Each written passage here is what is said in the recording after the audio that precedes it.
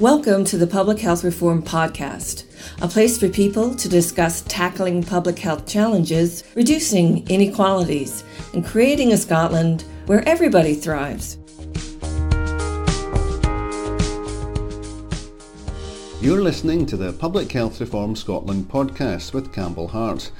In this edition, we're looking at new ways of tackling substance use, an area which ties into the fourth shared public health priority, a Scotland where we reduce the use of and harm from alcohol, tobacco and other drugs.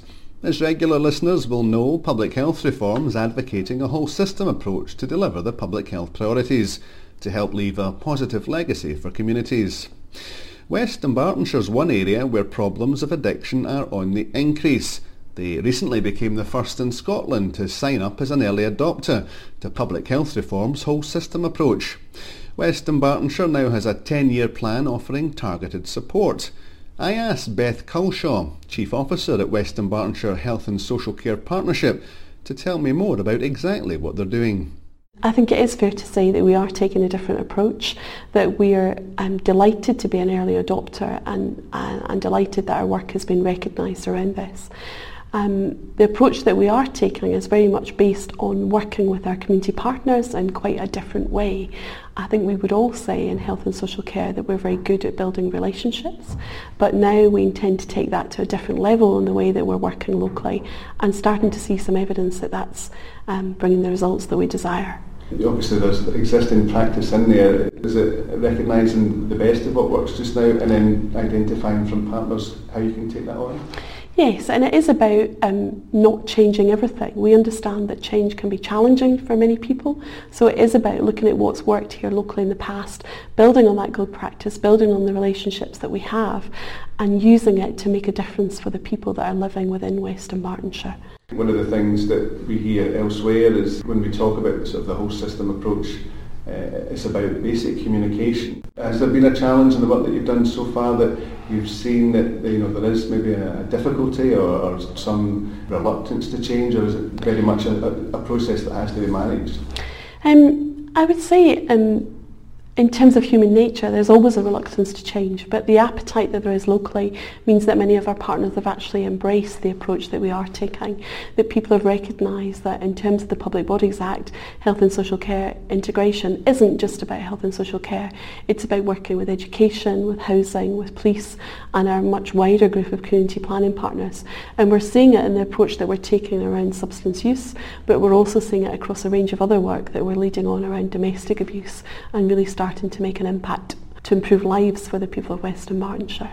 You've mentioned the sort of partnerships that you've got there. Do you think it's very much a case of trying to build up a new relationship, or do you have existing foundations there that you can work with? We certainly do have existing foundations, but I think now we're taking it to a different level in terms of the way that we are working together, that in terms of the level of challenge and the level of trying to walk in other people's shoes to consider their perspective.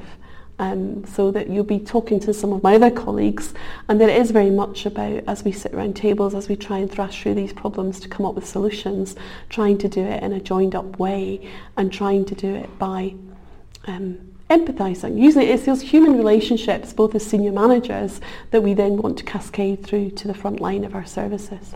I suppose it's the front line where this all comes down to. It's very much the community focus. Are you hopeful that you'll be able to engage with people that perhaps you haven't been able to in the past and get them part of the process? I think in public health in the past in West Dunbartonshire, you can see, because of the nature of deprivation, the complexities that our local population faces, it is hugely challenging. But we are seeing some really early engagement and some good response around this. So yes, I'm really confident with the staff that we have, the passion and enthusiasm that they have, that we will be able to drive forward the agenda. Still fairly early days yet. I mean, what's next for the process? Is it just a matter of building what you've got so far? I think it is about building what we've done so far, but I think it is one of the key things that we're doing is learning at each stage and pausing and reflecting at each stage to think, well, where do we go next? How do we build upon this? What's worked so far? How do we have that chance to continuously improve, continuously reflect, to use it in a very formal way, but also in a human way to make the changes? Beth Culshaw from the West Dunbartonshire HSCP there, ending on some reflective thoughts on the future for their early adopter project. One thing that shone through clear though is the importance of effective partnerships. As we said earlier, to achieve this, a whole system approach is being used to bring together a broad range of partners. This will help to fully understand the issues, inform a collective response and promote regular reviews to allow plans to evolve in response to need. I caught up with Superintendent Brian Gibson from Police Scotland. I started by asking if the new way of working had been warmly received. Yes, absolutely. It's a really positive step forward for this area. In my role as a police officer, both in the day-to-day operations as a police officer, the impact of substance use and the effects that can have on individuals and families is devastating. And we see that also from my role. We're working with partners across health and social work. Again, the impact that they respond to and speak about is quite apparent before we even take into effect figures, the national statistics of the cost that's involved in these. So absolutely, I see very positive initiatives ongoing on a regular basis that make a big difference, but very often these are very centrally focused on one area. They are often led by a very enthusiastic individual who then, when they leave, very much often that work's lost. So there was that real need to join that work together to ensure that that golden thread ran through everything we did on a regular basis, that joint whole system approach. You talked there about that kind of golden thread. I mean, do you think that in the past there's been goodwill there's been good work going on, but perhaps all that knowledge wasn't being captured in the way that you think is most effective? Again, this approach and this method of working in partnership has constantly been there, and there's very much good examples out there of where agencies, both the police and social work, health, etc., but even beyond that, third sector have worked jointly together in a very effective manner. What we're doing here in West Dunbartonshire is trying to ensure that thread expands further. I was recently involved in a number of workshops with our alcohol and drug partnership, and again it was important to see that people understood what we were trying to achieve.